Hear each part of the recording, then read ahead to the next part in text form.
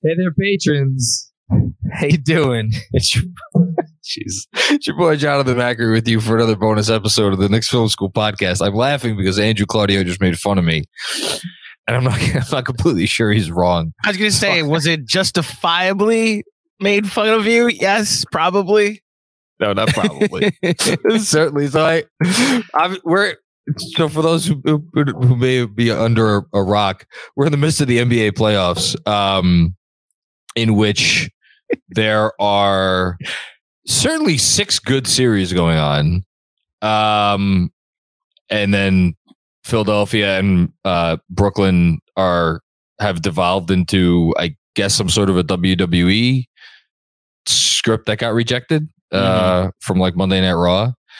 And then whatever Boston is doing to Atlanta, which I suppose Atlanta can still get in that series. Series doesn't start until a home team loses a game, and a home team hasn't lost a game in that series. So, we'll see. But very exciting time. So, of course, what do I come on here and I tell Andrew? I said, I want to talk about the Wizards. I couldn't believe it, folks. I sat here like I was doing some wedding stuff this morning. During a Zoom call, I wrote down each series and was like, it's one thing from each series I'm interested in. I got something for you for Hawks, Celtics, if you want. I got something really there. Yeah, just one thing. It's just interesting. It's a great job by you. Yeah, just wanted to make sure. Like, I figured we'd be heavy playoffs for this. And we jump on, like, we talk some offseason stuff. And I thought you were going to go more toward the direction of the Nick Nurse firing, which happened about half an hour ago. Which we'll talk about also. The implications that could lead to. There's a series currently going on. The connections that Jeremy just made in our faculty chat of how the Nick Nurse firing now presents a path if you connect the dots, 7 steps of separation to the Knicks getting Embiid. Which is like, again, it's a long dots, but Pepe Sylvia is out there. That's a Always Sunny in Philadelphia reference. Anyway, point being that I thought that's the direction we were going. And you were like, yeah, and the Wizards. And I just stared at you like, you want to talk about the Wizards, the 11th best team in the Eastern Conference? I'm fascinated. This is just me. No one else cares. So what are you fascinated by? I'm actually curious about that. Well, they fired their lead basketball decision maker this week, which is news. After they fired their lead basketball. Yes, they fired him. It was Tommy Shepard, and the owner came out with a statement immediately afterwards. Well, not immediately. In saying that they were firing him, saying the fact that we have not been able to make the playoffs the last 2 years has been very disappointing for me and our fans, which I found to be very interesting, because you would think that the implication is that whoever gets hired to replace Tommy Shepard will be under the mandate to do what the owner says that he is disappointed that the previous GM could not do, which is to make the playoffs, which then has the next logical leap of, okay, well, then I guess they're not trading Bradley Beal. But I mean, you look at this situation and you look at the fact that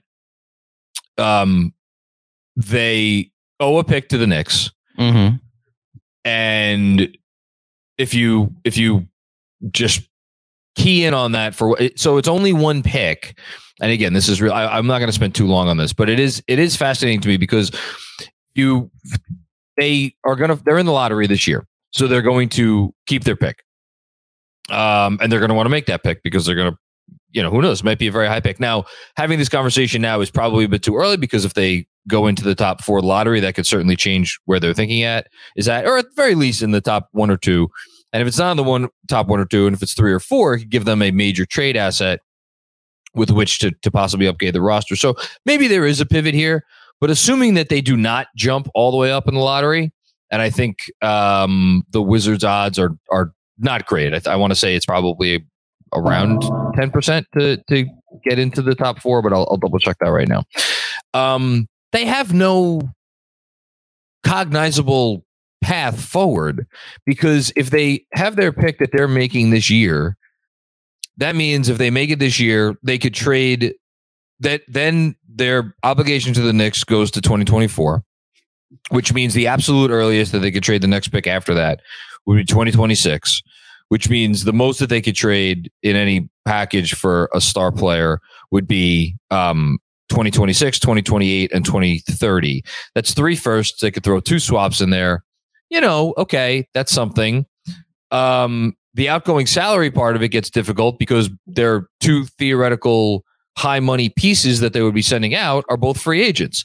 So you're talking about, well, okay, if we do some kind of a trade involving the picks, it's going to have to be a sign and trade, which is going to have to mean that Kyle Kuzma and or Kristaps Porzingis are going to have to agree to go to wherever they want to, send this player. And if they'd be acquiring a star back, it's potentially a team that is looking to rebuild, which maybe doesn't matter to those 2 guys as long as they get paid. Anyway, my point is that it's all well and good that the owner is going to sit there and say, I, wanted to make the playoffs and we didn't make the playoffs and that's all there is to it. I think it's a little, I don't know. I wonder if they are going to, if as he goes around and looks for another GM, there is maybe going to be a come to Jesus moment there. And I think Bradley Beal is an interesting enough name because he is someone that is not like, he's not a landscape changer, but like he'd be an interesting name out there for a lot of teams. He's still a very good basketball player. And I misspoke before. It's actually a 29% chance that the Wizards end up in the top 4 of the lottery. So that's pretty good, even though their odds of getting number 1 are only 6.7%, and their odds of getting the number 2 pick are probably about the same. But not, it's not crazy. Not nothing. Possible. Yeah. No, it's not. It's not enough. Yeah, 7% of getting number 2, and really the top 2 is where it's at in this draft. Those are the ones that are looked at as the franchise changers. So, like a 1 in 7, 1 in 8 chance for them to get one of those 2 guys. Anyway, that's all I wanted to say about Washington. I find it a fascinating situation. That's all. Look, as someone who also partakes in NBA content throughout the year and who talked to 2 different Wizards people when the Knicks played them this year. They seem kind of content. Now, this was before they fired Tommy Shepard and before the Bradley Beal comments on exit day. So this was different, but they seemed kind of content with like, run it back. We weren't healthy this year. Like Bradley Beal missed games, Porzingis missed games. And my thought as this was going on was like, this is part of the calculation of building your team around Bradley Beal and Kristaps Porzingis, that they're not going to play a lot of games. It's also ridiculous. Yes, but like the build around is the same thing Chicago talked themselves into, that like we'll get into the play-in and we'll have a moment like Chicago did this year in Toronto, because that I think is the bigger thing about you just talking about lottery odds. You talk this whole conversation about Washington. They're interesting because we now go 1 through 10 now instead of 1 through 8, and otherwise this would just be another middling lottery team that, seems like they're in no man's land. That's and that's exactly my point. And like Chicago's GM, who's I guess not going to get fired, or Karnisovas, like he already came out and said it, like, we're not tanking, we're not rebuilding, we'll retool, we're gonna run it back. So the Wizards aren't the only team doing this, but like I don't know. Beal is an interesting name to me because if you look around the league and you look at the possibility of like who might be a team that could be interested in or talk themselves into making, a Bradley Beal, like there's not as many teams out there as you might expect, because he's not the sexy asset that he was. I don't even know how sexy he was 2 years ago, but like 2 years ago, it was like, oh, if team X or team Y gets Bradley Beal, like that vaults them to the top. Now it's like he's got this huge contract. And like, whereas maybe 2 years ago, a Memphis or someone like that could have talked themselves into a Beal trade. Now, is Memphis really giving up everything that it takes to pay Bradley Beal $200 million over the next 4 seasons or whatever the hell he's owed? That's why I find it interesting. And Memphis isn't the team. It's Philly or Miami. It's if you got an aged superstar that the window's now, that you're not caring about the contract, and Washington might want to get out from under it. Exactly. So this is going to lead into our next discussion, because like, okay, so if you're Philly, you have no picks to trade. So you're giving up Tyrese Maxey to take on Bradley Beal? I don't know about that. If you're Miami and you're Pat Riley and you got one more bullet left in the holster there, not holster, chamber. The gun goes in the holster. The bullet goes in the chamber. I know you know so much about weaponry. So yeah, totally. From my time in the South. Yes, John. Yeah. You got one more bullet in the chamber there. Do you want to spend it on Bradley Beal? Like, I don't know about that either. It's an interesting name. That's all. Okay. So how does this relate to the other news of the day, which is Nick Nurse getting fired, which again, I was shocked by because really because this is a guy that not long ago, I mean, certainly last summer, there was talk of like, how many do the Lakers have to give up like both of their future first round picks to get Nick Nurse, Mm-hmm. And now in the span of a year, which was obviously not a good year for Toronto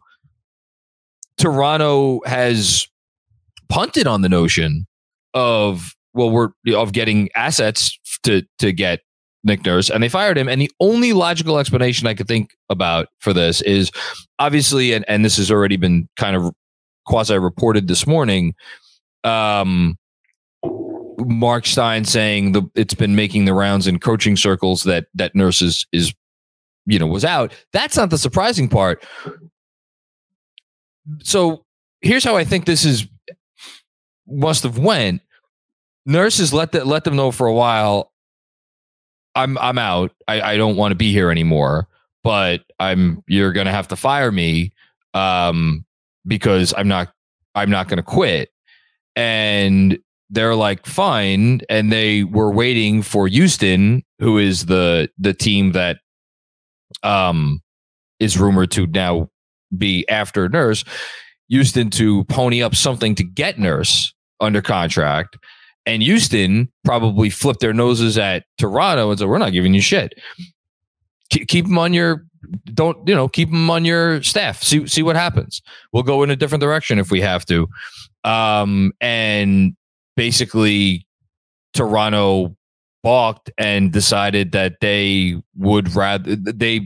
don't want to risk losing out on their preferred candidate, rumored to be Ime Udoka, because Ime Udoka is going to be at the top of a lot of lists, and the longer they wait, the more higher chances that they may lose out on him. So I think all of these things played into the fact that he was fired, as opposed to some kind of a deal being worked out between Houston and Toronto. So him not being the coach anymore isn't surprising to you. Him being fired is surprising to you. Yeah, that was the surprising part. And now, so the trickle-down effects, who was sitting courtside for Philly Brooklyn last night, right? No, I didn't. Who? Dame. Oh, that's interesting. Oh, wow. Yeah. Things you miss when you're watching hockey. There you go. So Nurse goes to Houston. I mean, again, things that have been out there for a while now. Harden follows him there. And they have all the money in the world, so they don't need to make a sign and trade with Philly. Philly is then left in a spot where they because if Harden just walks for nothing, even if you factor in improvement from Tyrese Maxey in year 4, that team's not good enough. And if they just lose Harden and they have they'll have the mid-level exception, and what are they going to be able to get with that? I don't know.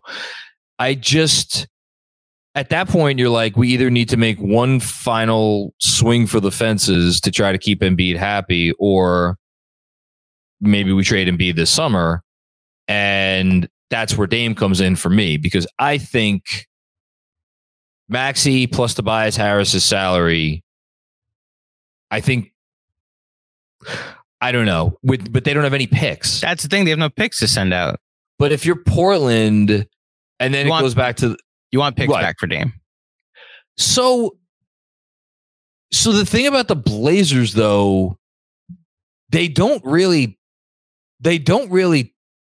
like, they've tanked obviously the last 2 seasons, but do they have the appetite for a full-on we're going to be garbage tank, or do they want to try to do it more like the Pacers did it this year, where it's like, we're going to have an exciting young player that's going to make our fan base excited and give us a reason to like have a good season, but we're also going to be bad enough that we're going to be in the lottery again next year. And my only point is that I wonder if Tyrese Maxey, if they're looking to go that route, is there a better player that they're going to get on a rookie contract? And obviously Maxey's extension eligible this summer. Is there a better player they're going to get on a rookie contract than Tyrese Maxey from a team that actually wants to trade said player on a rookie contract? And this is where I think Dame's much better than Bradley Beal. You know, XJ was just saying in our faculty chat, like he thinks Dame was the best offensive player in the league this year. And there are numbers that would agree with that. It's the case I'm about to make. Yeah. I don't know that I could go that far. And also Dame is old. He's 30. Was he 32, 33? He's 32, the same age as a year younger than Kevin Durant, who just got traded for Mikal Bridges and 4 picks. Yes, but that's also Kevin Durant, who has proven to be the best. I mean, who has played 10 less games than Dame Lillard. So even more of an injury risk. You're not getting him for no picks. I'm sorry. You're just not getting him for no picks. That's why Miami's the team for Dame. Beal is the team for Philly because Beal has a contract that's going to age poorly, but the beginning of it might make more sense. And Embiid originally wanted Beal in the first place over Harden. That's been reported. When they made the Harden trade last year, he originally wanted Beal, and he didn't want to leave Washington because he wanted to get his extension. I don't think Philly trades Maxey for Beal. Well, that's the other interesting part is I probably wouldn't either, but I also understand if he raises your ceiling for a year and you're just making the calculation that like Bradley Beal is more of an asset to try and win a championship next year. And this is our last ditch effort to convince Embiid. I don't think that's a great. I don't think that's John. I don't even know if that is the correct calculation because again, Beal's going to miss games. I'm just trying to put my head in both Daryl Morey's head and the Washington mindset. You know, I agree. Miami looms as a Dame team. My hesitation there is I don't know that Tyler Hero has shown enough through 4 years because Miami is pick encumber too. Now this has been talked about for it feels like 2 years now that the Heat can try to pull chicanery with the pick protections on a pick they owe to Oklahoma City and what that would entail and what they would have to give up to take protection. But there is a path for Miami to trade multiple first round picks. It's also Miami, which is a team and a franchise that has historically not bottomed out. So what are the value of, what are the value of, future Miami picks? Like, I don't know.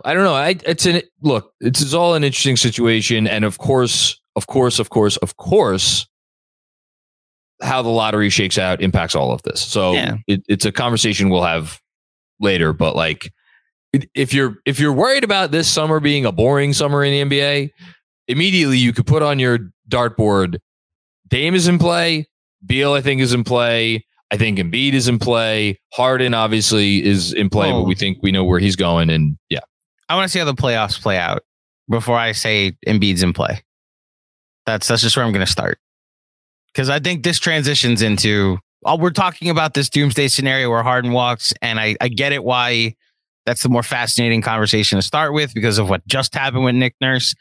The Sixers have not lost a playoff game yet. Like, I have to give them the respect that they are in current contention for an NBA title, which is significantly more interesting than, what happens when they're in trouble.